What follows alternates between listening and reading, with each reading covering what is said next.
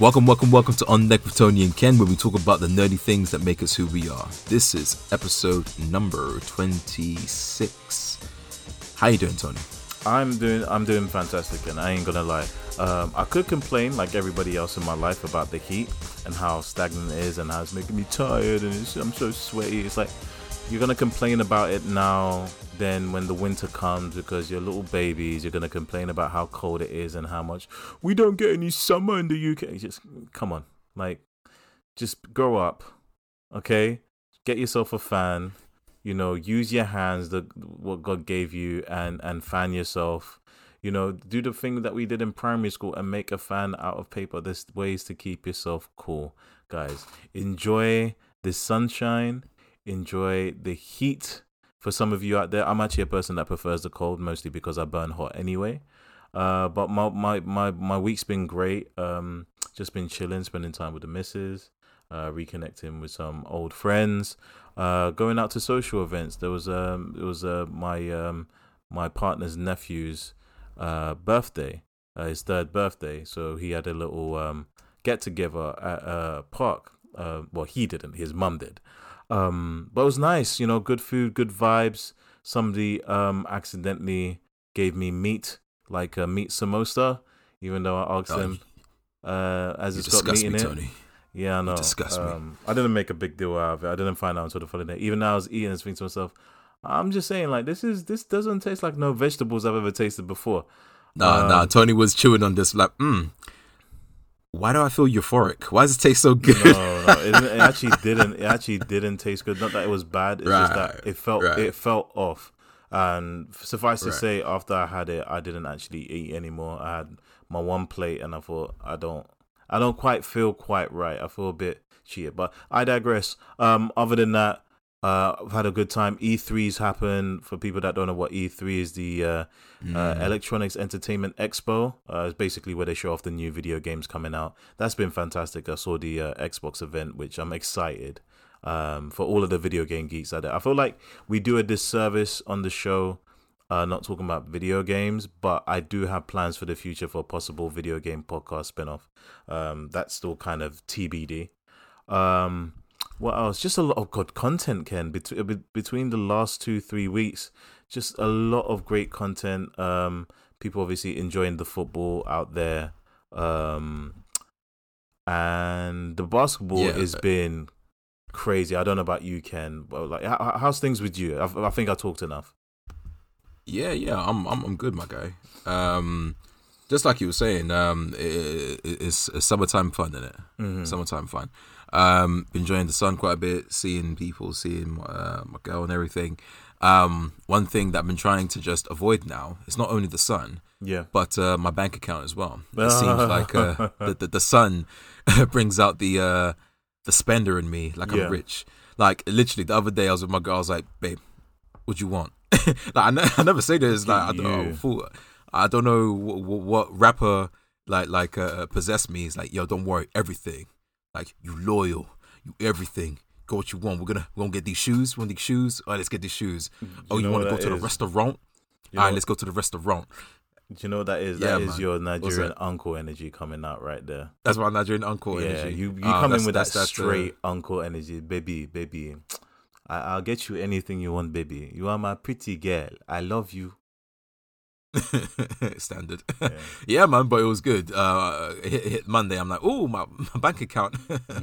Boy, then let me chill a bit. That's when it hits you different, like right? When you just look at it and you're thinking to myself, like, okay, this is all well and good, but why does my balance not match up with the actual money in my account? What is this? What are we doing there? What is this about? You see, when I start doing math, I'm a math teacher. When I start doing math in my account, that's how you know I'm messed up. When you see your pending transactions and you're thinking to myself, like, I definitely know I didn't spend this. Actually, no, I did. That one there, that charge is definitely no. I did that yesterday. Okay, this one here for like a few hundred. That day I went to the bar and got messed up.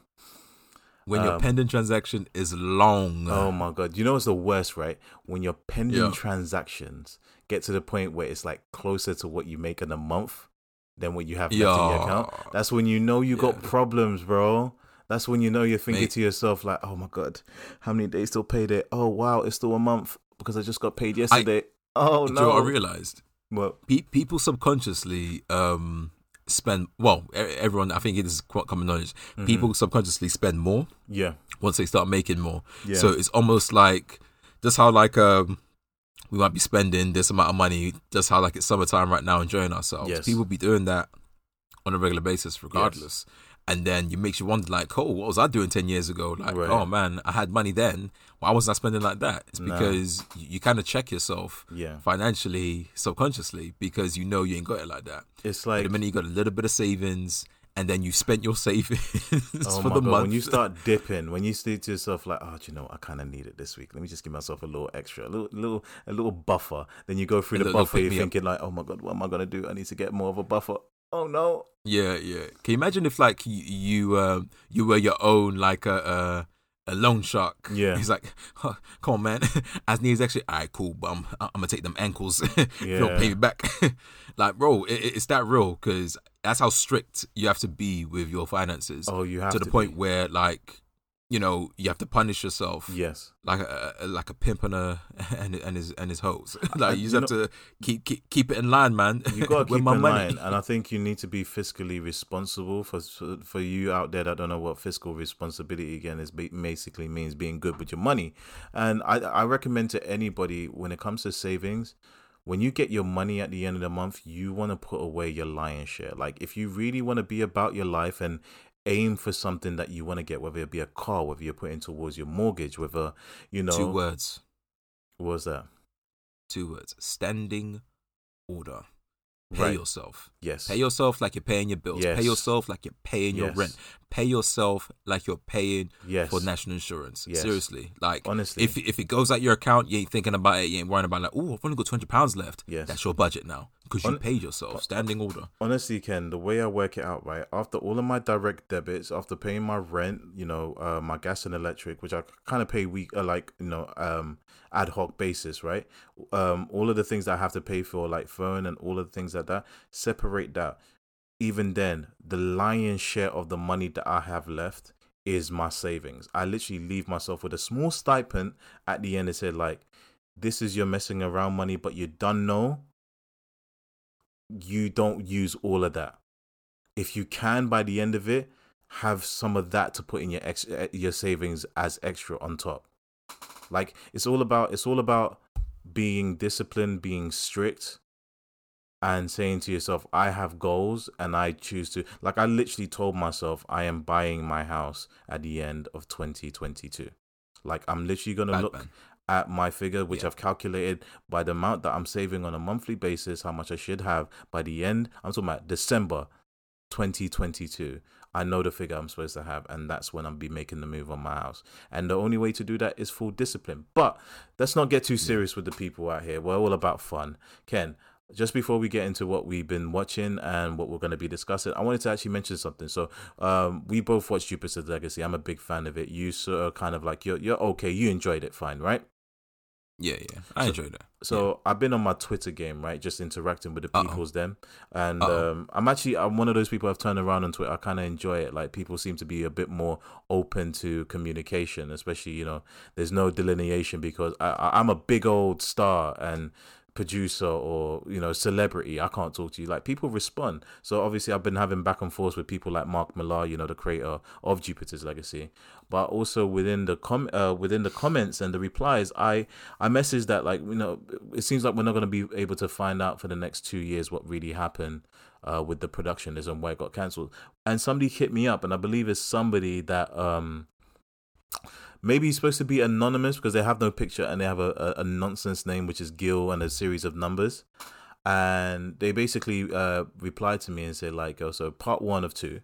According to recent article from Hollywood Reporter, the production was a mess. Netflix didn't want to pay $12 million per episode, which is pretty expensive, but a lot of prestige TV is actually, you know, going up there. So they didn't want to pay $12 million per episode, which led to creative differences with the showrunner. He went over budget, so they replaced him and reshot the show twice.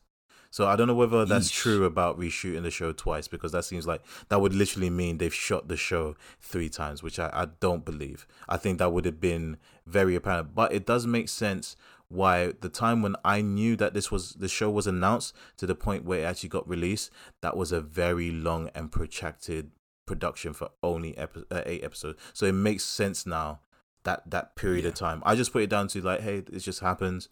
But now with context, it makes sense. Part 2 of 2. So while the budget that we see on screen looks like $40 to $60 million, which I think is being a bit generous. I think at times it looked cheaper, but that might be due to the production woes. But anyway, the real budget got around to $200 million. And I imagine all the rewrites is why the story feels like a mess in points.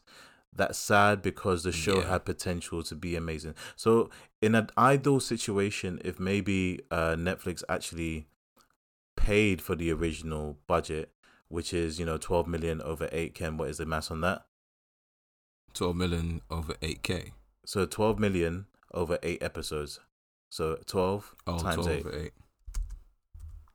Did I just hear you click 12 on your... times 8. 12 times 8. Did I just hear you click on your laptop, Ken? Yeah, bro, I'm off duty. 96. 96. Look at you, tragic. So really and truly, they would have actually had the show done. Granted, it's expensive, but not as expensive as something like, Falcon Winter Soldier. But if they actually respected his budget of 12 million, they would have actually saved a lot of money, like literally 100%. So in the long run, they shot themselves in the foot. Give or take marketing. Give or take marketing, but with Netflix, they're pretty minimal with their marketing anyway. Very minimal. So it's one of those ones I would assume that the budget that they announce usually includes marketing, but I don't quote me on that. But yeah, just to find that out, it's kind of sad to find out, because I was a really big fan of the show, because I was a big fan of the comic book. But in good news, it always upsets me when I see shows like this get cancelled because of things that happen outside, and then you see bad shows be getting season after season after season after season. I'm like, what? Because they're cheap. That's really it. There's shows on Netflix that got panned on their first season and just got multiple seasons because they were just really cheap to turn over, and they knew that they had an audience for it. Made a steady stream of money. Yeah. The good news is Mark Millar, pardon me, a little bit gassy there. He announced another volume of Jupiter's Legacy called Jupiter's Requiem, which I'm assuming is set around the 60s and 70s, probably explaining more the period of time when Skyfox was a villain. Which is kind of dealt in the comic books as well, but I feel like maybe Requiem might be dealing with it a bit deeper. Also mentioning that before Lady Liberty and Utopian got together, Lady Liberty might have had a relationship with Skyfox, which is interesting. But other than that, Ken, what have you been watching? What have we been watching? What are we discussing today, Ken? Off the bat, what's the first thing you want to get into? We discussing that Trece from Netflix. Yes. And this one caught me off guard, man. Just like we were saying earlier about Netflix and how they don't spend money on marketing. Mm-hmm. Literally, the only time I know about new shows is when I turn on my Xbox and open up Netflix. Like, there's something brand new. Because gone are the days where we're watching TV, in between shows, you see trailers for TV shows or films. Yes. Because where else can you watch it? The only other time you can watch full-length trailers or anything is when you, either actively search for it because it came up on Instagram post or Twitter or anywhere else, or Facebook. Yeah. And you just click on it to watch it. Or 2, it catches you by surprise because now you're watching an ad that you're going to skip in 5 seconds. Yeah. And even when you're skipping those ads, it's rare to see trailers. Yeah. So it's almost as if you're making these trailers, but for who? Mm-hmm. And it's only for it to be shared. You don't see it on TV anymore. Well, that's the unique thing, right? Because I think the reason why, and this is my assumption, could be completely wrong, but imagine it, right? You are TV, you're a dying medium because everything is moving to streaming, right? If you're Network X, let's say Sky One, which you do, Sky One has its own streaming platform, you're probably not really incentivized to actually advertise a Netflix show or a HBO Max show or Amazon show, because you don't want to give your direct competitor, because Sky's got Sky Now, Netflix. Oh is yeah, there. yeah. I don't think they would ever advertise other TV shows. Yes. Channels. Even like with like Nickelodeon. Nickelodeon ain't never gonna like show trailers for Cartoon Network. For No, example. you'll never see that. But it's like I feel like definitely for films. I feel like there's from more of a different chance studios. of seeing like in between an ad for a Netflix show, which is rare. I feel like Netflix is very much of the vibe. It's like we have our user base, we're growing it, but we've actually had better luck through word of mouth than we've had from any I was about to say. ad campaign. Yeah. So it's 100%. right now they're looking at I think just under 200 million users worldwide. That's 200 million people saying like, oh, I'll watch this new show on Netflix. Oh, what's Netflix? Yeah. Because I've been living under a rock. Oh, Netflix is a streaming service. And there we have it. Yeah. It's changed, just like you said. It is word of mouth. And I think it's also them heavily not relying on, just like we said, TV, but relying on other things. Because anytime a new show or whatever comes out, they always do a press tour. Yes. Where, okay, they're now at this interview, or they might do hot ones, or they might do that interview, or they do like, when you type into Google someone's name, or they might make it onto a Saturday Night Live, or they might make it onto a night show. I guess some of the old stuff is still there, but they're dropping some of the old stuff as well. Yeah. So, but yeah, let's not harp too much on the business and whatever. But yeah, we are watching Trece, and I genuinely, and that's why I mentioned about the whole marketing thing, because I'm someone that doesn't watch trailers anymore, not properly anyway, not unless it's something brand new. And we've talked about this extensively. Like I loved watching trailers when I was young, because everything was brand new. Like, oh, I'm watching this brand new genre. Oh wow, what do you mean they're gonna explode this thing? Oh wow, what do you mean this is horror? Everything is new. Yeah. But we've watched a lot of films, watched a lot of TV shows, so we're so used to picking up on certain tropes, which we're going to talk about with another film later on. Yeah. But we're so used to picking up on tropes. It's kind of like, all right, cool. Seeing a little bit of a trailer kind of reveals a lot about the film to us nowadays. So unless it's something that is completely off the wall, crazy and brand new, like the new Christopher Nolan film that might come out later on or whatever, it's very easy to gain an opinion and very hard to be wrong about a film nowadays. So you can see something and be like, okay, I know exactly what it's about. So I'd rather just be surprised. And Trece definitely surprised me. I feel you on that. But what I do is that I look through the Netflix trailer. So on Netflix, on the phone app specifically, there's like a little tab to go through what's coming up. And obviously when you scroll through it, it shows you like a small trailer clip as you go. And it gives you the opportunity to click on things that you want to save for later, because unfortunately with Netflix is you're relying on the fact that even on their home screen they'll do like advertising to you. But problem is, a lot of these shows, when they come out, the discoverability is absolutely poor. Unless it's one of those ones, it's off the bat, it's ranked highly, loads of people watching it, so it's coming up on the top 10. You might not even see it come up on the home screen. So I actually go through the list of trailers, and sometimes I just look at them briefly, maybe the first 10 seconds, and I'll be like, okay, this looks interesting. I'm gonna add that to my list. Then I just keep on going, and like that's how I find some of these gems. Like there's a lot of foreign shows and movies that Netflix just doesn't even advertise on their actual app, let alone whether it's on YouTube and stuff. I think they do that deliberately. So people are always like randomly like sorting through things, because the minute they start organizing something, the less people will watch. I think people want to be surprised with like, oh, I've been recommended this, but I would never have found it unless Netflix recommended it. But that's the thing, they don't even do a good job of recommending it. That's the problem. There's been legit shows that like I have advocated to people, and they said like, oh my God, is that a new show? I was like, no, it's like 2 years old. And I said, wait, it doesn't, I don't see it at all. And when they literally go into the search thing, it's one of those ones, there's like, it's several letters in before they even pops up on the search. And it's like Netflix is slowly becoming like the YouTube algorithm, the Instagram algorithm, where discoverability is becoming very, very difficult.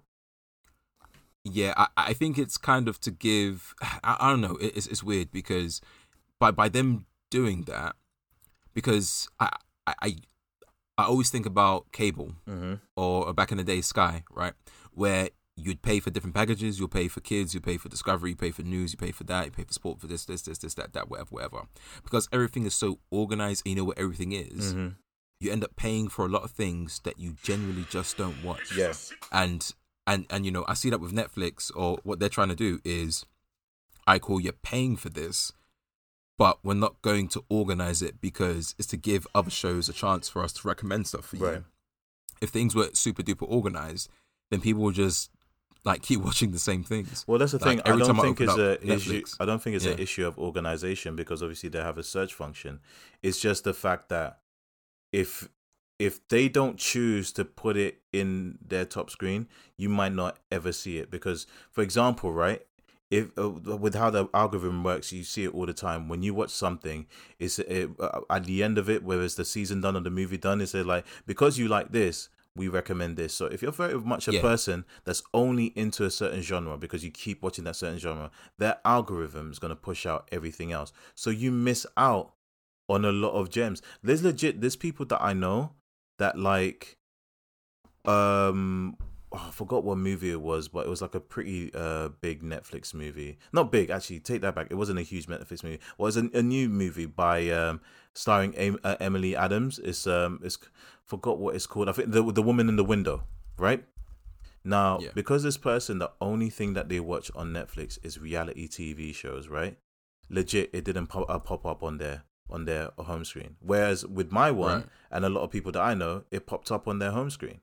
So it's like, it's this discoverability that's an issue, and that's why I go through their list of trailers, because with a list of trailers, it shows everything, and it will show you the date of release and all of that. And that's why I still kind of appreciate trailers, because without it, it's like you don't know what you don't like. You know, it's great if you're surprised by it, but if it doesn't pop up on your screen, you can't even get surprised by it. So, but let's get into it, Ken. Tresse, what is it about? Tresse. Well, Tresse is a detective. It's a weird type of detective. She's a supernatural detective. Is she a detective? About trying to maintain. Is she a detective? Well, we're gonna get into that, because that's the interesting thing about what she does.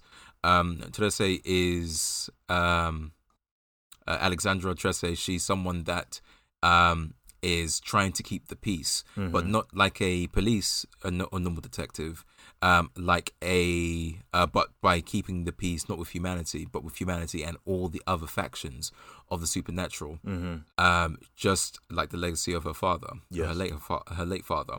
So she goes about. So the main premise of the show is following Tresse as she goes about ensuring that there is peace amongst the different factions, and making sure that they are nice and still together, in case of an impeding prophecy that could potentially decimate the natural balance that they have. So she is very well versed in the in magic to ensure that she's able to, make sure. How can I even describe it? That humanity isn't caught in the crossfire of all the weird magical things that happen in this. This reminded me, actually, this is the question I wanted to ask you, Tony, now that you fully watched it.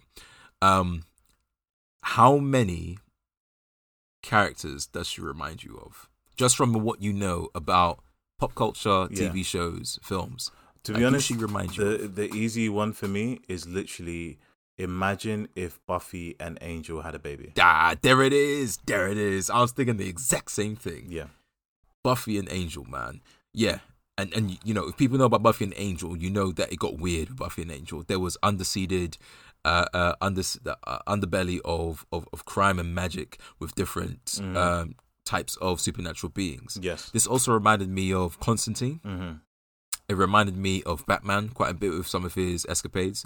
And it reminded me a little bit of the universe of Brightburn with Will Smith, where we have different factions of people. Yep. Brightburn and Will Smith? Okay, I've got... Oh, Bright. Is it just Bright? It's just Bright. My bad. Yeah. It reminds me of the universe of Bright with Will Smith. Not Brightburn, apologies. Where there's different factions of people. But the main difference between Bright and Tresse's universe is that humans ain't really aware of what's going on behind closed doors. I think that's a mistake, and I understand where that comes from. It looks like they're not aware, but they are. It's one of those ones that show doesn't do a good job of explaining that. I think they're not aware of everything, but it's like very first episode, you see the dead ghost, nobody's shocked, and even the police officer like even asks about it, and there's other people that even mention the Aswang. So one thing I want to say, Ken, that was a good explanation about the show, but I think you did a major disservice. I think off the bat, oh no. Like there's a lot to talk about. No, there's a lot to talk about, but I'm actually very surprised that you didn't mention a very, very big component of the show.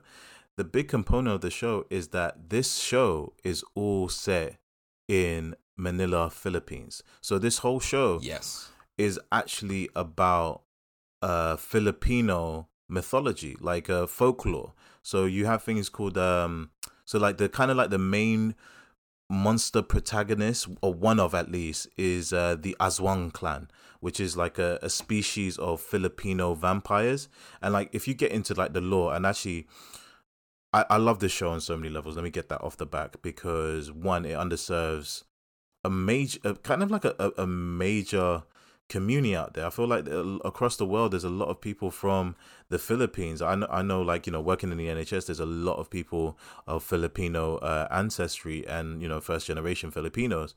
So just for this show to actually exist, you know, having some friends and people that I'm familiar with from the Philippines, watching shows like Grimm, one of my favorite episodes where it deals with the Aswang, which was actually my first exposure to Filipino folklore.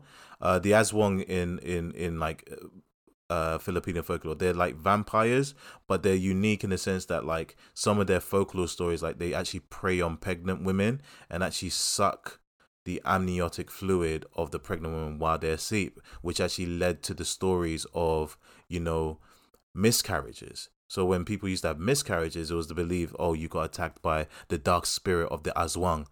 You got other creatures like the Tikbalan, which is like a whole species of horse people. But they're not like centaurs where they're sexy humans at the top with horse bodies. It's like literally imagine like a horse standing upright, you know, hands but hoofs at the bottom. Well, that race got the best of both worlds, because yes, they can stand up and they look absolutely beastly, with a slight humanoid aspect of it. Yeah. But then they can turn into humans. Yeah, because of all of the magic and the spirits and the spells and stuff. Yeah. This show is absolutely brilliant. Like the animation, it's a sad shame you don't get a lot of things representing like the lesser known aspects of Asia, right? You know, we all know about Chinese cinema, we know about Japanese animation, but we don't even know a lot about Korean animation. Like we forget that Korea actually has a thriving animation scene. Mostly the fact that most of the 90s cartoons that you grew up, 90s and 80s, were produced and animated in Korea. Perfect example is G.I. Joe. You got other things like the X-Men. I think the first X-Men, the one in the 90s, should I speak of, was some of the animation, most of the animation was actually done from a Korean studio. I think the intro was a Japanese studio, and the actual episodes were animated by a Korean studio. So to actually have like this Korean story, which I think it's got both American/Filipino co-production. I don't know about the animation studio. I don't know whether you got that on screen and you can correct me on it. But you know, it's got a lot of Filipino voice talent. People that even know were of Filipino descent. For example, Nicole Scherzinger from the Pussycat Dolls and Nicole Scherzinger fame. She is part Filipino. You got other people. You got if anybody's watched the Good Place, the guy that played Jason, who pretended to be a monk. He's in the show. He plays one of the Tikbalan, the horse people, and he's really good in it. Really great voice acting, great voice cast, entertaining story. It's really well written, and the way it explores Filipino folklore and the concept of the god of war and the apocalypse nature. Great characters all around, and very, very gruesome. Like, one character that stuck with me, Ken, I don't know about you, but was the mayor, right? This guy was so messed up. What you find out is, like, early on, he's basically made a deal with the one of the clans of the Yazwang, and basically he's taking, like, the poor people, the vagrants. He takes them off the streets, right? Makes it look like he's actually bringing them into shelters, getting them fed, like, good, healthy food. But what you don't find out is that he's actually getting them plump and ready for the Yazwang that literally eat into them. And he gets caught, eventually gets arrested. But while in prison, he actually makes a deal with this creature, and I forget what it is off the top of my head. But these creatures, they have familiars, and the familiars are human. And they bestow upon them riches, good fortune, and power. And what he does is actually, he starts cutting into his own flesh, like his belly flesh, cuts it up, puts it in the food, and anybody that eats his flesh, he actually automatically has control over. But you actually see it in the animation. They don't hide it. He's got his top open, and you just see his stomach half exposed, like different layers of tissue, from skin to fat to muscle to, it's gruesome. They made a nice point in when they were explaining about the type of magic that he's using, that, like, when you're using dark magic, that's not free will. No. So he was denying people free will, and those people were basically becoming his slaves as he was taking them over, which is, in this universe, the definition of the distinction between dark magic and moral magic or white magic, whatever you want to call it. And I thought that was a really nice touch. Bro, like Tressa, it definitely impressed me. I wasn't feeling it too much. I didn't like the stills when they're doing the exposition in the first scenes in the first episode, but then slowly I thought, let me look past it, let me just keep watching the show. And man, it grew on me, man. Like, I love the characters. I love the little the brothers. I don't know if they were twins, but the brothers that were the sons that we later find out were the sons of the god that was coming to, almost like the god of destruction, or god of war. Like, I feel like all these gods from different mythologies might be the same person in disguise, but as we know, the god of war and the god of destruction and everything. But down to the police captain that was ride or die with her dad and her from Day. The character that I thought was fleshed out, but felt like two characters, was actually Tressa, like Alexandra Tressa, because they did the thing where, let's flesh out this character not by, showing who she is in present, but let's show who she is in her past. So we got to know a lot more about how she came up with her and her dad, and with the police captain and the boys as well. And that's when you got to see a more emotional side of her, even down to when she had to go away and do a trial to actually survive and, become the full-fledged, almost like Batman-esque, where she risen from the darkness to become a much more grittier and more whole character. And one thing that I found quite interesting is that anytime you saw present day Alexandra, she didn't emote. She was just brooding like any male character from the past, but there was nothing that would show in the present day that drew out any other emotion except for brood. And the only time we did see any emotion is when we saw flashbacks with her mum, flashbacks with her dad, flashbacks with her stepbrothers, more or less. And I did find that a bit lacking in emotional character development in the present day. I feel like they were leaning heavily on the past rather than the present. And you know what, that's fine. I think they might be saving that to season 2. My suspicion, I was going to say, might be a romance subplot between her and Maliski, the prince of the Tikbalan. Because have you read the comic? No, I've never read it, but I just kind of get the vibe that's where he's there. Because obviously, like, he's when he's in human form, he's a good looking guy. There's a moment where they have a bit of a tension, whether sexual, I don't know. But at the same time, I get what you're talking about, where there's no emotional growth in the present day. But it seems like, as being this what I like to call the arbiter of the truth, right? So essentially, you can't really necessarily call her a police officer or a detective or anything like that. She's kind of like an arbiter of this truce between the underworld and the human world. And she's just kind of there to kind of like, there's a moment in it, right? You see her bust into this Aswang factory or market where they're literally shipping around human bodies. Like you see torsos, you see brains, you see livers and organs and stuff like that, just like being packaged. And she's only really there to get this information from this guy. She's not breaking in to stop the facility, because I think like there's a certain status quo when it comes to it. Certain things has to be allowed, right?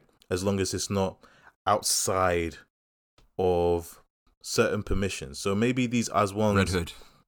Pardon? Like Red Hood. How so? Because I remember watching it. It was like, all right, cool. You guys can keep doing what you're doing. Yeah. There has to be some kind of like crime underbelly anyway. Yeah. Because if you disrupt that, it's going to cause more problems. Yeah. Just don't sell to kids. Right. Don't do this, Right. this. Right. I got strict rules. Yeah. But we'll turn a blind eye because we understand that there has to be some form of peace, or there will be war. So maybe it's the case that they're allowed to, like, if there's criminals, if there's bad people, yeah, sure, you can take them, but you don't take innocent people. You don't know, they don't get into it. But when she breaks into that Aswang facility, she's not there to stop the facility. She's just there to get information from the head of that clan. And when she gets it and also takes the guy's eye, which she does this really cool magic where she dips the eye in water, then dries it out on a cloth, speaks these magic words, and it actually projects the last image that person saw.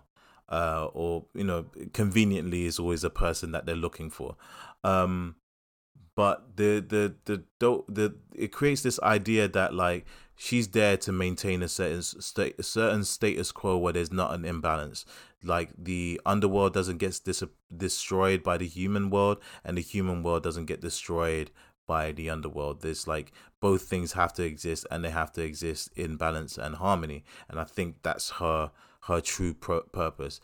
I thought this show was absolutely brilliant, well written, well voice acted, well animated. I can't wait for season 2, and I recommend anybody to watch it. If you have a penchant, and that's French, for mythology or folklore, and you want to experience something new, you're tired of the Greek mythology, the Norse mythology, even to some degree lesser represented, Egyptian mythology. You want something like, oh, this is interesting, this is creepy, this is something new. I recommend Trese, like straight up.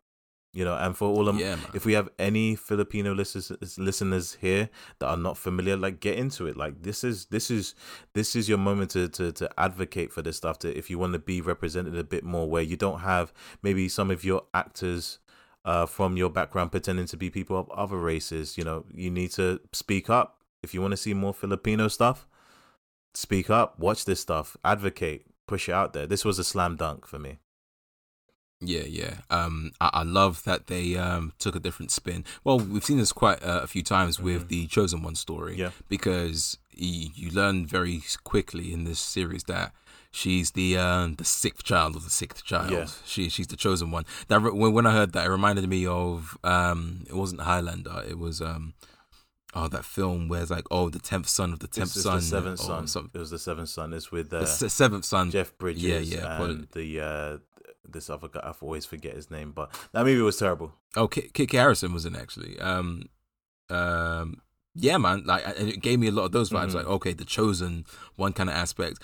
But the reason why I kind of rolled my eyes initially is like, another one. Yeah. But then we got a nice little twist that I'm not going to reveal too tough. Yeah. Here. That kind of flips it on its head, which is really, really nice and a lot more realistic because, when I say realistic, I mean a lot more interesting from what we've seen before, where it's just like, okay, not just, okay, you're the chosen one, therefore everything's fine. And that's what you've been told all your life. But now she's in a position by the end of season 1 where she is like, all right, cool, she's questioning like everything that she's learned up until today, everything that she's been through, everything that she's been told, to actually see, okay, so what does that make me? Like, who am I really? And I thought that was quite nice. Like I said, I'm being very careful with my words. I'm not trying to reveal too much, but we do find out certain things about who she is, where she came from, and what had to happen for her to be alive and who she is, especially when it comes to her family. And I loved it because it didn't shy away from very, very, very dark themes, even with the a good-natured aspects of her family or the people around her. Like it alluded to one key thing, that no one is perfect. Her family ain't perfect. The police captain ain't perfect. He was very humble in the way he does things because he recognizes that I ain't a saint. I'm not a good person, but I'm trying to make amends for it. Yeah. And I really like that. So yeah, Tressy, like, I can't wait for part 2. They left it at a lovely cliffhanger. I'll talk to you off the mic, Tone, to what you think that actually means, that final scene after the end credit or towards the end credits. Yeah. I have a good idea, but you might have the exact same idea. Right. But I would love to know your opinion of it later on. But yeah, guys, if you ain't checked it out, check it out. Brand new. Did I say, like, they released a 30-minute special. It appeared the minute after it finished playing on my Netflix, and it was a Q&A with the creators and the voice actors of Tressy, just to see where it came from, what it took to develop it, and the relatively short time between the comic and Netflix picking it up and making it a full-blown TV show. And I thought that was absolutely beautiful to watch. And I always love watching extra credit content like that, because it does make you appreciate the content a lot more. It gives you a deeper insight to how they came up with it, how they were just regular guys that, like, we care about our people, we care about our folklore. And just like you said, it's a way of showing, okay, we're so used to seeing a certain type of story from certain groups of people or specific groups of people. Let's tell really, really capable action, thriller, fantasy stories of other groups based on their real world folklore. And I think that's a beautiful way to show representation, because the amount of times that, just like you said, instead of just getting a race swap character, let's actually explore the culture of a people and actually create great stories about it. And that's what we got here. Yeah. But yeah, I can harp on about this all day. Solid show. Yeah. Tone, what are we trying to talk about next? So, new movie that dropped on Paramount Plus, another streaming service. So we've got so many streaming services again. Everything needs to be streamed. There's no such thing as watching a pre-recorded program on television anymore. It has to come through your internet on a proprietary service platform that you have to pay monthly for. So, new one called, for all these services, you must be spending about £200. It's crazy, bro. It's crazy. I mean, yeah, it's ridiculous. It's reached a point where, like, I wouldn't be surprised if there is a company out there that consolidates all of these packages into another subscription, and basically we're going back to the days of actually having a Sky subscription again, because that's how it's gonna be, right? I know. There's certain. That's how it started. There's actually some Sky packages where you can get, like, Netflix as part of your package, where they realize that this stuff is getting out of hand. And, you know, anyway, I digress. Let's get into it. We're talking about this new movie, starring Mark Wahlberg and Chiwetel Ejiofor, called Infinite. So Infinite, on a basic level, I'll give you the basic rundown, is imagine a world where there's few people, about 500 people on the planet, that are not only just aware of reincarnation, but they experience reincarnation. And when they are dead and brought back to life in a new life, a new beginning, they actually have the ability to regain their memories of a previous life.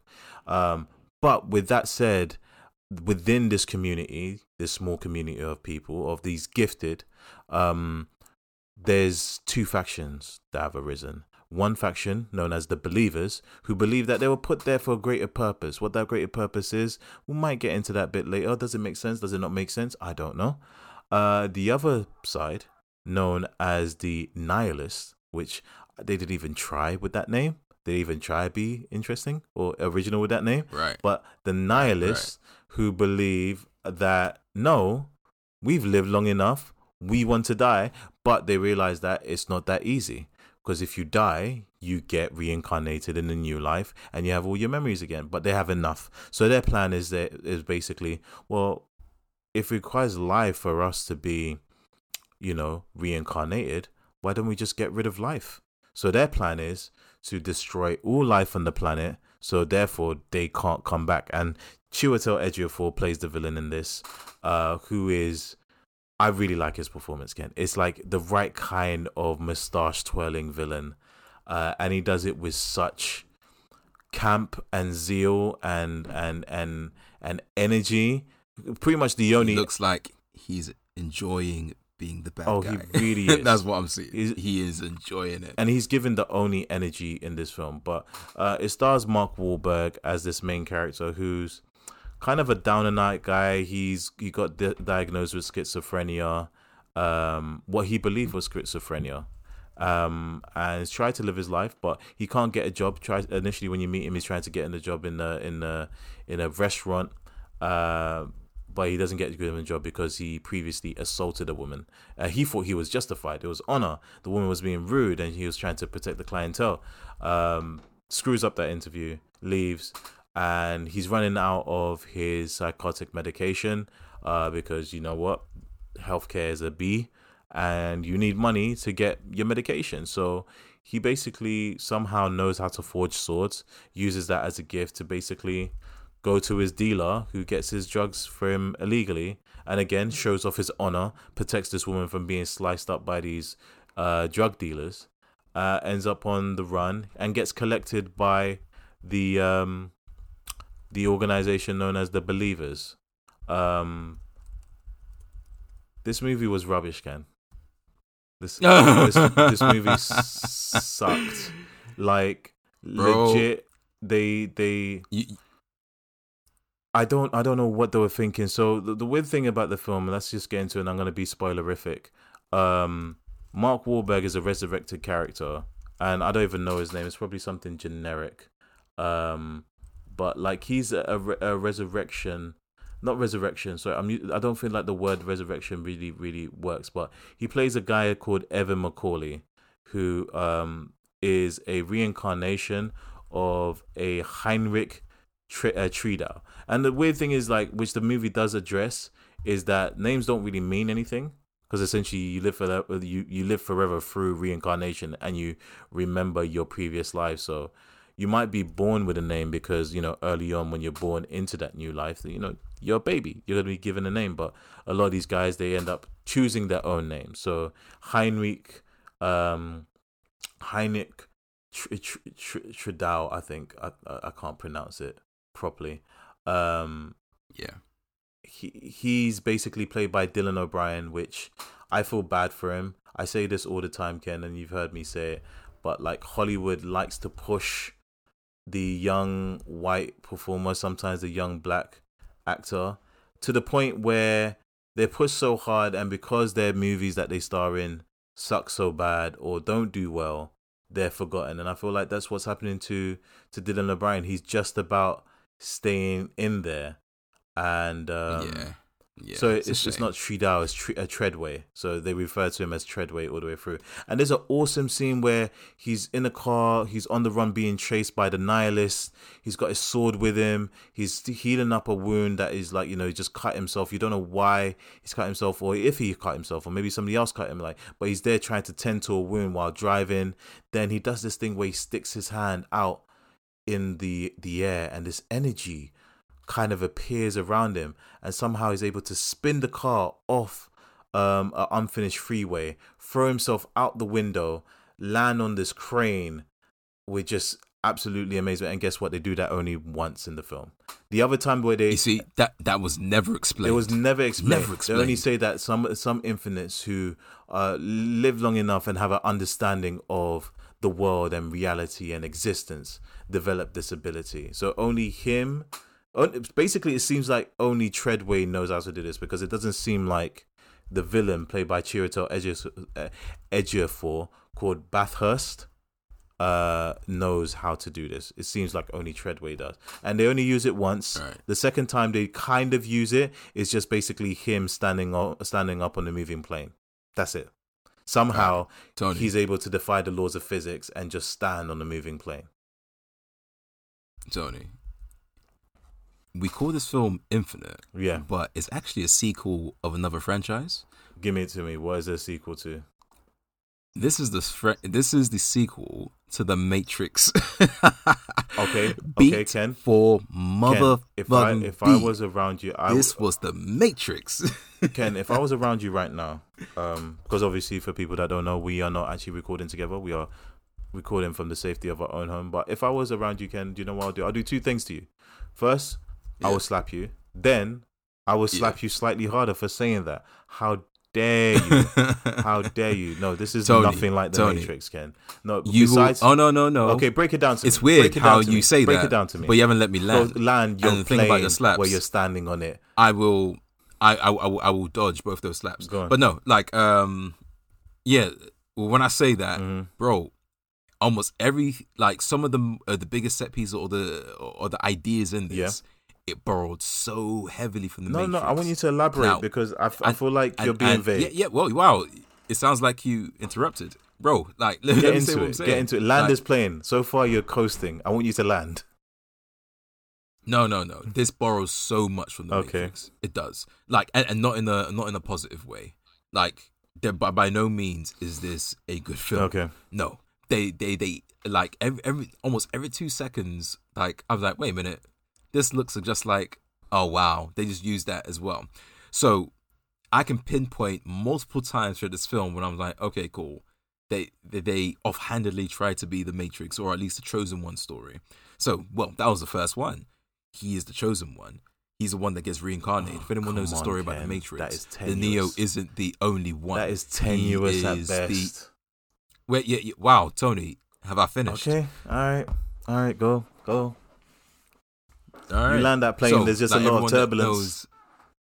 Okay. Oh, do you want to continue for me? No, you go, man. But hey, I'm just here cool. for the ride. So, just like I was saying, it's the Chosen One story from the Matrix, where as we know, Neo is not the first one that has protected Zion and whatever, or reset the whole system, right? So already from that, I was like, okay, so it's a repeat of that, almost reincarnation of the one or the Chosen One that has, for some reason, unexplained abilities like Neo did when he stopped the Sentinels. Right. Just like we saw when he was holding out his hand to do this crazy car flip or whatever. Right. Even because even when he was going to sell his sword to the drug dealer, it reminded me so much of Neo selling the data. Yeah. Because he was a hacker to people to help them out with something. Yeah. The whole idea that he notices things that no one else notices, kind of like Neo did when he was like, man, do you ever feel like, you wake up but you're still dreaming type thing? I was like, oh, like people said I have schizophrenia, like I have different mentalities. He has his own, female lead that saves his life, but then he ends up to holds himself down while she tries to save him. You have the sacrifice to save the Chosen One, just how like Morpheus sacrificed himself to try and no, Neo's the one. Yeah. And then you had that big burly bearded guy that more or less did the exact same thing. Yeah. Like I just felt a lot of those. And then even you got to, how they got dressed up real nice to go see an almost Oracle type character to help him revive or tell him who he is. Kind of like the Oracle. No, I'm not going to agree with that one. He wasn't nothing like an Oracle. The guy was an absolute idiot that didn't even know what he was doing. Yes, he was. But the whole idea was that they dressed up really nice to go see someone to tell the main character who they are or help them understand who they are. Whether he is exactly like the Oracle. No. In terms of the intention of that scene, it was very similar to the Oracle. Yeah. Right? So I couldn't help but think about this every single time. I was like, okay, cool, what are they going to do next? And then it ended up in him more or less, doing the voiceover at the end. Right. Just like Neo at the end, fully aware of what's happening with him. Now, the reason why I say it's like the Matrix, beyond those few things, is because, they tried to be as sci-fi and action-packed with an absolutely batshit crazy villain who was relentless, like the agents, with a very undying plan. Obviously, with the agents in the Matrix, they were programmed to fight the main character, just like this guy as well. He was so, his conviction was so high, Right. even to the point where like when even though it wasn't caused by this guy, when he was in that water and he was drowning and he almost died or whatever, it reminded me so much when the agent shot Neo in the chest and then he had to die to be rebirthed to unlock all his memories and stuff. And that's kind of what happened in the film as well. But no, like I said, it just reminded me so much of it. Right. I'm not saying that it's a good film. Mm-hmm. I'm saying that it leans heavily with a lot of the ideas that the Matrix used, and I found it so jarring to watch. And one of the main reasons that I didn't like it, because it didn't do it well. It had a lot of just like I said, that unexplained power that he had, right? You know, it was the Force. It was the Force. I don't know. It was their version of the Force. It was the Force. Yeah, it was the Force, Yeah, and yeah. even the blue energy when you saw him do it, it was Force like. I'm gonna Tony, question to you: If you was Mark Wahlberg, Yes. and you got thrusted into this world, Yeah. and a woman that more or less came through like the Terminator and said, "Come with me if you want to live," type thing, like, and she takes you to an airplane, whatever, Right. a jet, private jet. Are you getting on that Honestly, jet? Like red pill, blue pill, red pill, blue pill. You getting on that jet? his performance in that moment was the most authentic thing about this film. Legit, what he did first was question her and say, like, do you know what? I know what this is. I've been off my meds and I've actually gone crazy.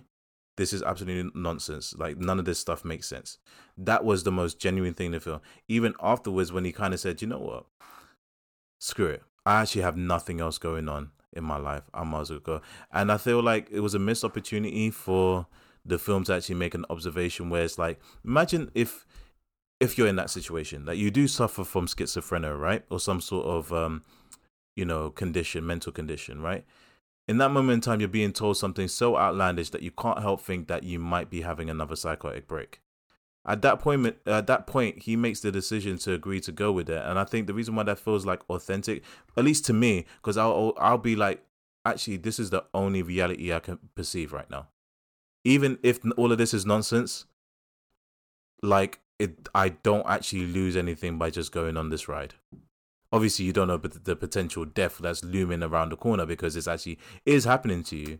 But like the alternative is he goes back to his life where he can't afford his drugs and ends up having other psychotic breaks, or eventually being tracked down by this murderous guy. So in that moment, it seemed genuine that he did actually kind of question her and say like, no, I'm not interested, and walk away. Then she says something to convince him. And I think he's kind of like, if I am crazy, I'm not going to get any crazier than this story that I'm hearing right now. I might as well see how far this goes. Also, what's he going to go back to? What is he going to go back to? He just got caught with a katana. Yeah. He was literally busted out of a prison. Yeah.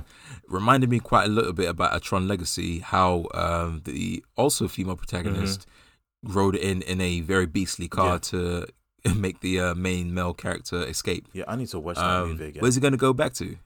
I need to watch that movie again. That movie is like, it's not amazing, but like there's something about the aesthetic that really just isn't. Kind of like, this is enjoyable. Did you ever watch it in cinema? I did watch it in cinema. I was disappointed, but still to this day is one of the most stylish films that I've actually watched in terms of like visual aesthetics. It's fun to watch, not really that great to actually enjoy the story. But go back to the point, to your comparison. I'm going to agree to disagree. I see your points. I think they're tenuous at best because there's hundreds of films that kind of you could argue are very similar and predate Matrix, but I get it. When you're watching it, that's the impression it gives you. For me, I actually got more of an impression from a film series called The Highlander, where it deals directly with reincarnation, less to the sense of being born again in a new life, more reinvention, right? So in Highlander, for any person that doesn't know, because it's a very old series, it's about these few people on the planet that basically can't die. They've been blessed or cursed, depending on how you see it, to basically live forever. If they do die, they immediately heal and come back to life. But within this, there's actually a few factions. Maybe, you could argue two factions, but there's multiple factions you could argue. But the idea is these immortals were either created or given these abilities or infected with these abilities by some sort of extra-dimensional, extraterrestrial species for a game, essentially. And they have to basically, they are attracted to each other. There's this energy that pulls them together to force them to fight to the death. Now, again, I made a point that they can't die. Like, you know, you shoot them, you stab them, come back. But the only way to actually kill them is to behead them. And when you behead them, there's this thing that happens called the quickening, like massive lightning, and it's the transfer of energy from one entity to the other. So even the concept in the film, again, this is tenuous, but again, to your side, you watch these things, you see the similarities. They could be tenuous, but you can't help take you there. But the concept of, like, in the show, the only way to actually stop the reincarnation of these infinites is to basically shoot them with this bullet that essentially downloads their brain onto it. They don't really explain the science into it, because I think other shows and movies have, in a way. That was the dumbest idea in the entire It was a dumb idea, but also a cool idea, but poorly executed. So it made it look like an even dumber idea. I think if they delved into the science of it a bit more, then cool. Your soul can be computerized. Yeah, it was dumb. Piss off. It was dumb in execution, dumb. but I think it was a cool concept, because what it could actually been linked into is, the concept of the singularity, right? Yeah, of course. So for people that don't know what the singularity is the concept that technology can get to a point where it's so sufficiently sophisticated that if we could, we would be able to download every single brain process that we have, every single neuron, into digital form. And essentially, the belief is that your soul, your identity is just basically your brain, your thought processes. If you can download that into a machine, into a server, essentially you live forever. And that's what the movie kind of does, where these bullets that are kind of part electronic, when shot into the brain, actually downloads your consciousness, ergo your soul, and you are trapped there. You cannot reincarnate. And so the nihilists, the evil side, I think the good guys, the believers, also have this technology, but you never see them use it until maybe the end, I believe. And even then, I'm not too sure. But the nihilists use it, especially Chiwetel Ejiofor's character. He uses it a lot. And he's got this whole wall filled with people that he's basically downloaded to prevent them from coming back and basically being a thorn in his side, because it's kind of clever, right? If you kill them and they come back, they have their memories. It's like you have this never-ending war. So he's done this thing to end this war. It's just that the execution was bad. Long story short, Ken, I said this at the beginning. This movie sucks. This movie's bad. Yeah. It was a waste of its budget. I've got a question for you, though. I've got a question for you about this film. All right, Tony. Because we were aware of a couple that are romantically involved. Right? Yes. Cool. I've got a dark idea or theory. Right. So they seem to always reincarnate similar ages, right? Let's say one person dies. Right. Now, this is one of two things that can happen. Yes. And your mind has probably gone to where I'm thinking. I'm already there with you. One person dies and they reincarnate. Now, the love of your life is 3 years old. Right. Right. and you're in your 50s. What now? That's the first thing.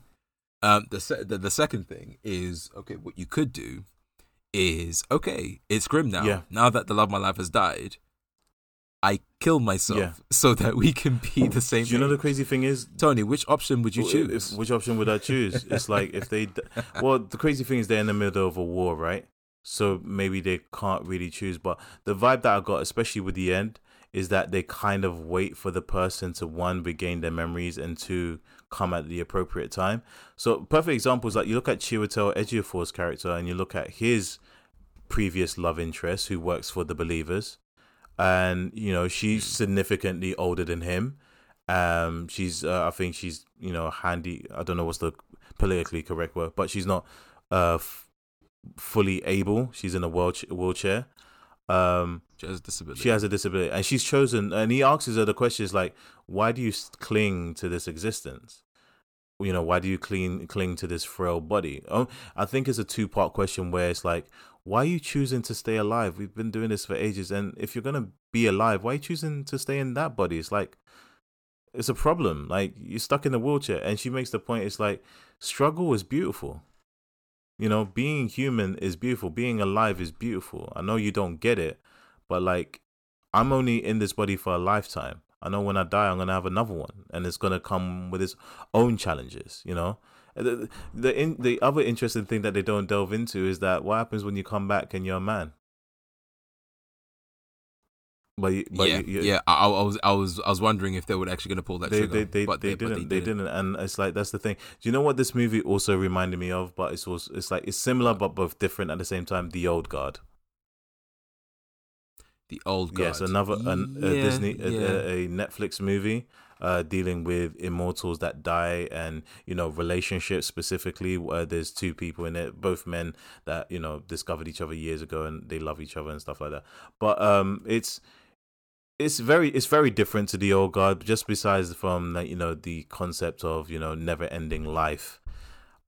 Honestly, besides from how bad this movie is, the thing that I really like again was Chiwetel Ejiofor. I liked his portrayal of his character. He was the best part. And I liked the motivations of the character. I'm pretty much who he would have been. I would have been on his flex to basically say, no, I've had enough of living. It sucks. Humanity sucks. Living sucks.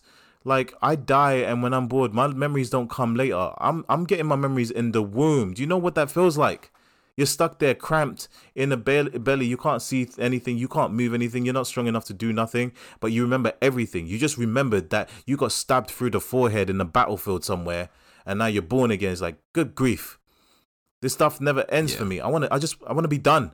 I'm done with these streets. And if I have to take humanity out with me, that's a small price to pay. So I've been around for like 1,000 years.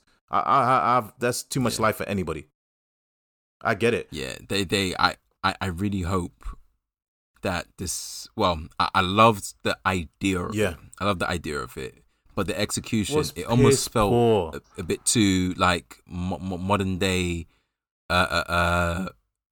trashy action film. It wasn't even a good action film. Ken, I remember. Yeah, they weren't trying to say anything deeper or smart. There was like two I was action expecting scenes philosophy. in this film? Like two legit action scenes.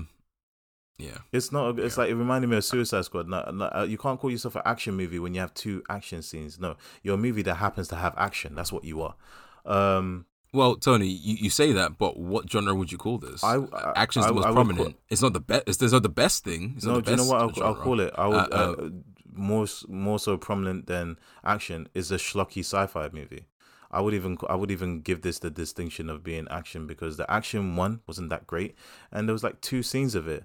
Sure, you by that definition and that consolation prize, you can call it an action film, but there's other films out there that like sci-fi and high concept that have no action in it, and maybe have one person punching somebody, and if you want to call that action. This was cool. Let's say for the argument, it's an action movie. Sucked as an action movie, sucked as a sci-fi movie, sucked as a movie, period. It failed on so many levels. It had messages that went nowhere, and it had talent that was completely useless. Like, don't get me wrong, like, you know, people have a lot of opinions about Mark Wahlberg. I actually thought he was actually good in this. He just wasn't given any good material. He tried his best with a very piss poor script, and it was piss poor. But it's like, even basic questions like that was actually answered in The Old Guard, right? A basic question of existence, right? Why are we here? They never really explain why the infinites are here. The infinites believe that they're here to make the world a better place. But it's like, look at the world, bruv. You have done nothing. At least in The Old Guard, you see that she popped up throughout history doing miraculous things, but tried to keep herself hidden. And this person is actually... Oh, he was also in that as well. Oh. You know, he must have thought to himself, why am I doing this? Why am I doing this? I did a better version of this previously. Like... Yeah, but he wanted to be the villain. That's maybe he did want to be a villain, but at least the Old Guard answered that question. This movie, it poses the question of like, why are we here? And they give an answer of like, oh, we believe that we was here to make humanity better. But you haven't done that. You haven't even shown me that you've done that. The Old Guard has done that. Exactly. Even if it's in pictures, the Old Guard has done that. You have been here for however long. I'm assuming it's at least 2,000 years. They don't really say how long the infinites have been around. But you have done nothing. For the most part, you've just fought in wars. And it almost makes the bad guys rationale a bit It stronger. does. Mainly because it's clear that I don't believe in what you are talking about anymore, because it hasn't really made a difference, because this isn't an alternate history. No. It feels like it was still this world today, where there's still wars and problems and issues. It's like, yo, so you lot have been here for thousands of years, or how many hundreds of years, and nothing. Although there's one thing that I want to throw into. 500 of you guys. I want to throw into the fact that, like, it might be an alternate reality, because look at that technology, Ken. The way it just comes out of nowhere, nobody explains it. You got this AR drone system where the guy's just able to control it by flapping his arms around like an idiot. That was excessive. You got consciousness downloading bullets, which again don't really make sense, because what happens if the bullet goes through and through? What happens if you shoot somebody in the arm? They don't get into that. It's just that Tony, you're doing that thing again. Tony. What, trying to make sense of something? You're asking smart questions about a dumb film. Just how, like, they had the steering wheel swap positions. Okay, that was so dope. That she could. That was dope. So, no. I'm not dying. It was dope. But what was the point? Is it back to the rule of cool? Yeah. Because they swapped positions of who was driving, right? And then they turned it around, just like he was doing in his previous life when he was driving backwards. But there was an actual purpose for him turning around in his previous life when he was driving backwards, because he flipped the car around, driving backwards. He pulled out his gun and he shot out a light on the helicopter so he can cover himself. And that's why he was driving backwards. In this one, he starts driving, like, flip the car, start driving backwards. They did that. That led to nothing. It was just a cool scene. So, once again, my question is to you, Tony. Does the rule of cool apply here? I think the rule of cool doesn't apply here, because this movie wasn't cool. It sucked. And I'm actually feel like I'm done talking about it. No, I'm talking about that scene. Oh, no. I include that scene. That scene sucked. That scene sucked, so it wasn't cool. Thank you. The rule of cool doesn't apply. No. They didn't even know that there was a rule of cool. They were just like, oh, we're going to do something. Why? Just because we feel like it. We got it in the budget. But yeah, this I wouldn't recommend anybody watch this movie. This movie's bad. It's don't waste your time. Even if you're a Mark Wahlberg fan, there's other more interesting things. But let's move on. I think we can blow through this one very quickly. I want to talk about Disney Plus's Loki, Ken. Break down to me. Actually, you know, I'm gonna do one half of this, and I want you to do another half. I'm gonna break down the brief history of Loki, and I want you to break down episode 1. Are you down with that? Yeah, let's do it. So in the MCU, you got the brief history of Loki, whereby he is the brother of Thor. He believes he is. In actuality, he is actually a frost giant, but was born a bit meek. That during an old battle between the frost giants and the Asgardians, Odin takes him in and raises him as his own son. In the first Thor movie, he discovers this. He tries to usurp the throne while Odin is in the Odin sleep, and battle ensues between him and Thor, and he's ultimately defeated and falls into a black hole. And Thor believes that, I lost my brother. Like, he became a villain, but I loved him, and he fell into this black hole, and he's lost forever. Flash forward to Avengers, you discovered that he didn't actually die when he fell through the black hole. He actually ended up with Thanos, and Thanos actually tasked him with going back to Earth with a massive army, a massive armada, and taking over Earth and getting it prepared for... Well, this is the thing about Loki, which we'll get into the show. Loki is a bit player, and he's always been a bit player, and he doesn't even realize he's a bit player, because with all of this, right, he goes back to Earth, he tries to take over, he's been given a massive army, and he still loses to 5-6 people. He loses, right? And he gets captured. In Thor 2, he's mostly imprisoned. He's doing his mercurial god of mischief thing. He screws over people. He betrays Thor. I'm not going to get into the Dark World because it was a rubbish film. But ultimately, we move on from there. And it looks like Loki dies. But in actuality, what he's done is that he's kidnapped Odin. He's posing as Odin and now ruling over Asgard, where we reach Thor Ragnarok. Thor discovers that Loki's actually been impersonating Odin all this time, and basically confronts his brother. They try to find Odin for Odin to eventually pass of old age. What happens is there's a revelation. They have a sister, Hela. Battle ensues. They join forces, but end up scattered into space, and they meet up on Sakaar, where Loki's living the good life with the ruler of Sakaar, not the Beyonder, sorry. It's not the Collector, it's the brother of the Collector. For the sake of argument, Jeff Goldblum's character, because I can't remember the guy's name. And through that film, you see that there's a bond that forms with Loki and Thor, and they become almost brothers again. Like Thor has always loved Loki, and Loki has always hated himself, but he's projected that onto Thor, and he believed that was true hate, but it never was.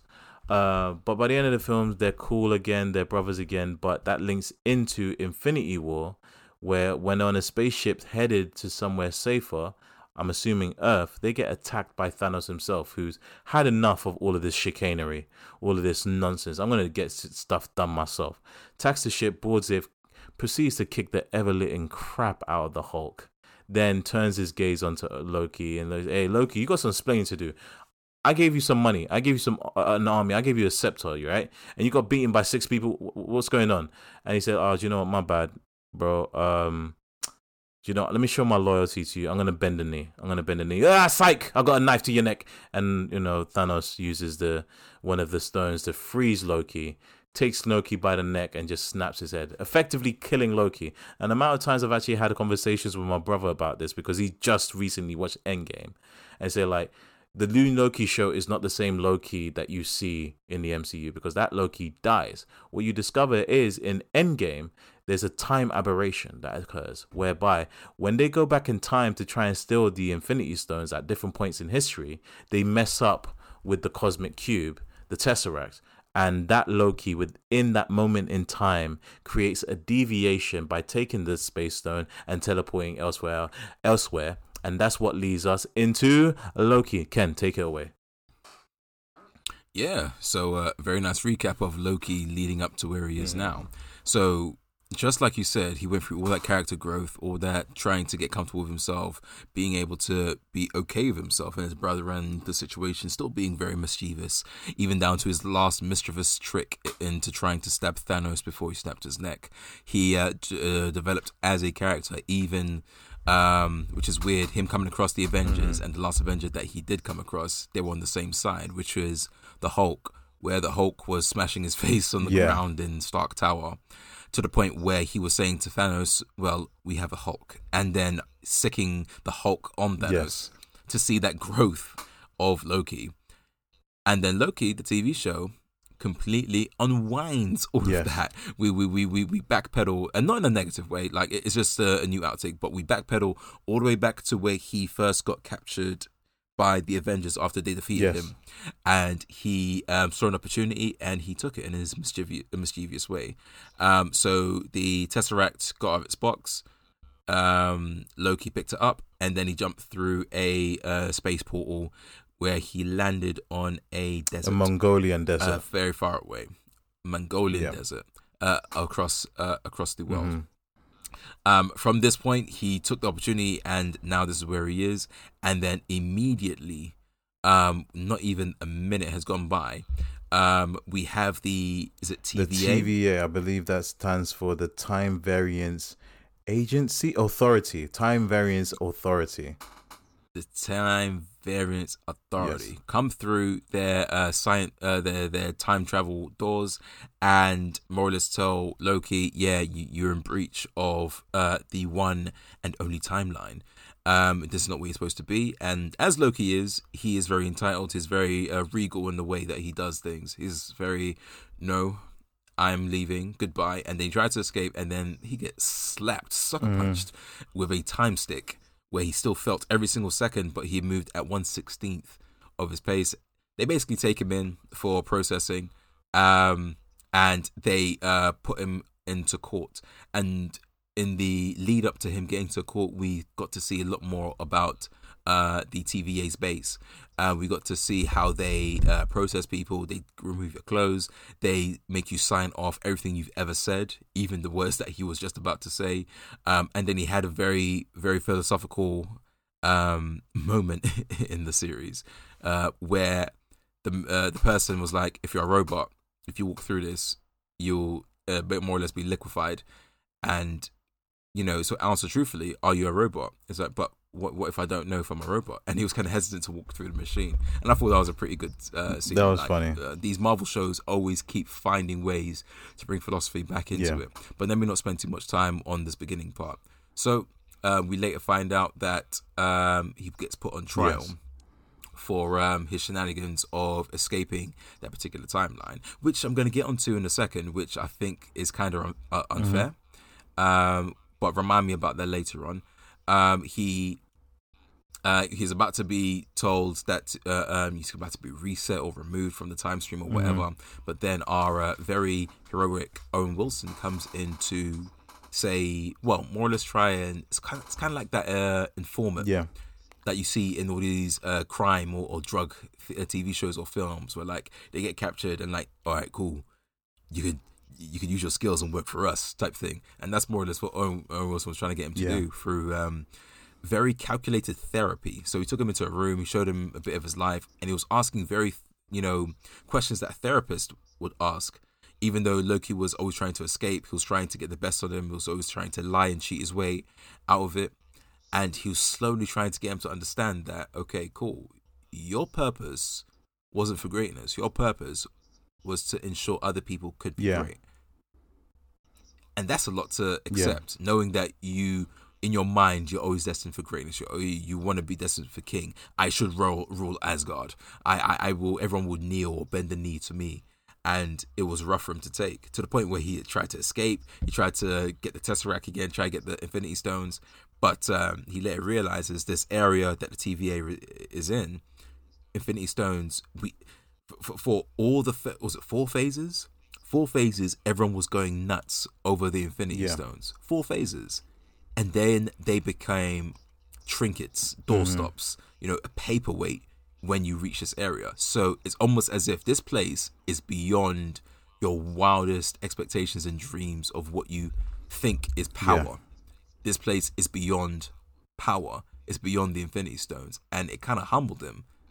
And we get to see a little bit him kind of like truly getting it, to the point he made a bit of a breakthrough after he saw the ending of his life, after he came to a really nice breakthrough about like, okay, I do this because I'm really scared. I do this because, I'm trying to mask how scared of a little man I am.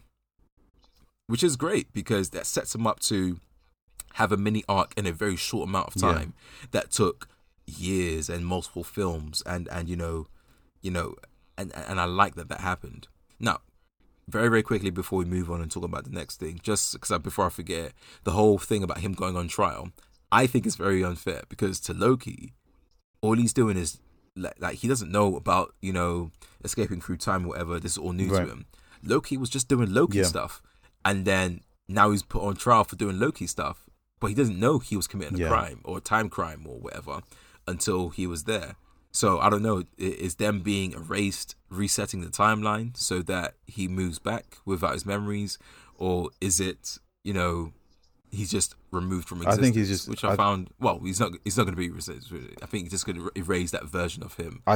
And reset. I think that version of him was going to be destroyed the same way they do it to the timelines that get another created guy. So that what they did to that guy, I think that's what those lamps are.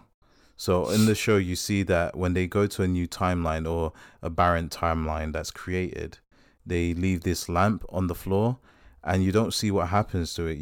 It's like a hard cut. But my belief is the same thing that happens to that guy that was rude, that didn't want to take a ticket. So there's this guy in a scene where he's due to be tried because he's another time aberration. He chooses not to follow the rules, including taking a ticket to queue up, even though there's no queue. He suffers the consequences. He's deleted from time. Yep. All time. Yeah. And I think that's what happens when you get put on trial. It's like, hey, you're not supposed to exist anyway. This is just a formality. Bye bye. And I think that's what they do to those timelines when they put those lamps down. It literally erases that timeline. And Yeah. it's the concepts of this show are so dope. I don't know how Marvel manages to do it, but they've always seemed to find in small ways something original to do with their properties, right? You wouldn't imagine this being a storyline used for Loki. I could imagine this being more at home in maybe an issue of Fantastic Four. But it's just the fact that, you know, you have Loki who's so belligerent, so rude, so entitled, this belief of this thing that he's repeated ever since the Avengers, that he is burdened with great purpose. And he is burdened with great purpose, but he never wanted to accept that his great purpose was to make other people reach their purpose. This is the problem with Loki. He didn't realize that he's never been in the issue of Loki. All this time, he's been in the issue of the Avengers. He's been in issues of Thor. He believed that he was the headliner. And now he is the headliner, because where the show goes, spoiler alert, is that Owen Wilson's character, who's one of the agents in the Time Variance Authority, he's basically said, we need you to basically hunt down a really, really bad time aberration. And this person is the worst of the worst, like, and we just can't seem to get them. And Loki asks, well, who is this time aberration? And he said, well, technically you're perfect for the job, because the time aberration is you. So there's another version of Loki out there wreaking amok in the time stream, and Loki has to go in and sort things out. I'm going to wrap this up and say quickly off the bat, I love this first episode. I think it was a strong opening. I think the imagination of creating visually and story-wise the Time Variance Agency, absolutely brilliantly done. Like, I've never been really familiar with them in the comic books to say if they nailed them or not, but what they put on screen, it was like, this is visually interesting. It reminds me of the first time I saw Inception and I saw like the world fold in on itself. I thought the performances were spot on. Tom Hiddleston killing it with his comedic timing, you know, his delivery of mercurialness and sliveriness. Owen Wilson playing Owen Wilson, you know, the cool everyday guy. You know, I just kind of talk like this in everything I do. I'm a cool guy. Hey, Loki, I need your help. But it's so dope. It's so dope. Like, you know, you got a Gugu Bafaroff, which you don't really see her in the show much. She plays kind of like the adjudicator appointed by the people that created the TVA. You also have Wunmi Mosaku. I absolutely love her. I've been a fan of her since what was it? God, what was that show? The Lovecraft Country. I think she was absolutely brilliant in Lovecraft Country. You also have Eugene Cordero as Casey. He has a very small role, but he's the one that you suffer. He just has a drawer full of Infinity Stones that he just uses paper with. I wonder if he's going to come back. I hope so. I'm thoroughly enjoying this show, Ken. This show is brilliant. I'm excited for for episode 2. And I got a feeling though it's not gonna hit the zeitgeist like WandaVision and like Falcon and Winter Soldier. I could be wrong because I was wrong about Falcon and Winter Soldier. Falcon and Winter Soldier definitely did hit the zeitgeist. It just blew me. I just kind of like took it for granted that like, no, this is gonna be a conventional kind of action show, so maybe people won't be going in like that, but I don't know. It was really good. Let's just wrap up by me saying I absolutely loved this episode of Loki. It was absolutely brilliant, and I recommend everybody watching this. This is going to be a banger of the show. I'm loving what Disney Plus is doing with their shows. Each one of them has their different flavor, and I'm just loving the ice cream. Ken, to you. yeah, they're getting really creative with the show. They're getting really they're having fun with it. 'Cause even down to the DB Cooper theory, which was pretty damn cool, I think. I remember seeing articles about that, and as usual, people getting offended, and I think to myself, get over yourself. People got offended. People got offended over someone that disappeared into honestly, thin air. Mate, I couldn't tell you, but there was a hit piece because this was leaked quite a while ago that he was going to be playing DB Cooper, but yeah. Okay, cool. I thought it was pretty funny. And you know they've done things like this in previous films before, so yeah, I'm all for it. But yeah, man, like you said, it's a very fun show so far. Really interesting. It's a good way to start off. Like I said, I have a funny idea of how the arc's going to go. It's nice to see that we have the ruthless Loki, but with a slightly different perspective, not one that's gone through growth. So he's still going to be mischievous. He's still going to be a bit devious, which we all love to see. So yeah, I'm all for it. Okay.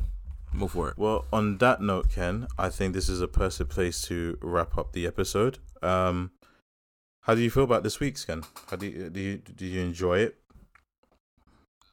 I'm still behind on stuff. There's so much to watch. But I'm enjoying it. Just a quick shout out for some of the things that we haven't discussed, but one specifically is Superman and Lois, which you're behind on. But this show has just gone from strength to strength. Where it's going story-wise, I'm really, really excited. There's no spoilers. We're not going to discuss it here, but definitely recommend people to watch Superman and Lois. So on that note, guys, we appreciate you listening to us this week.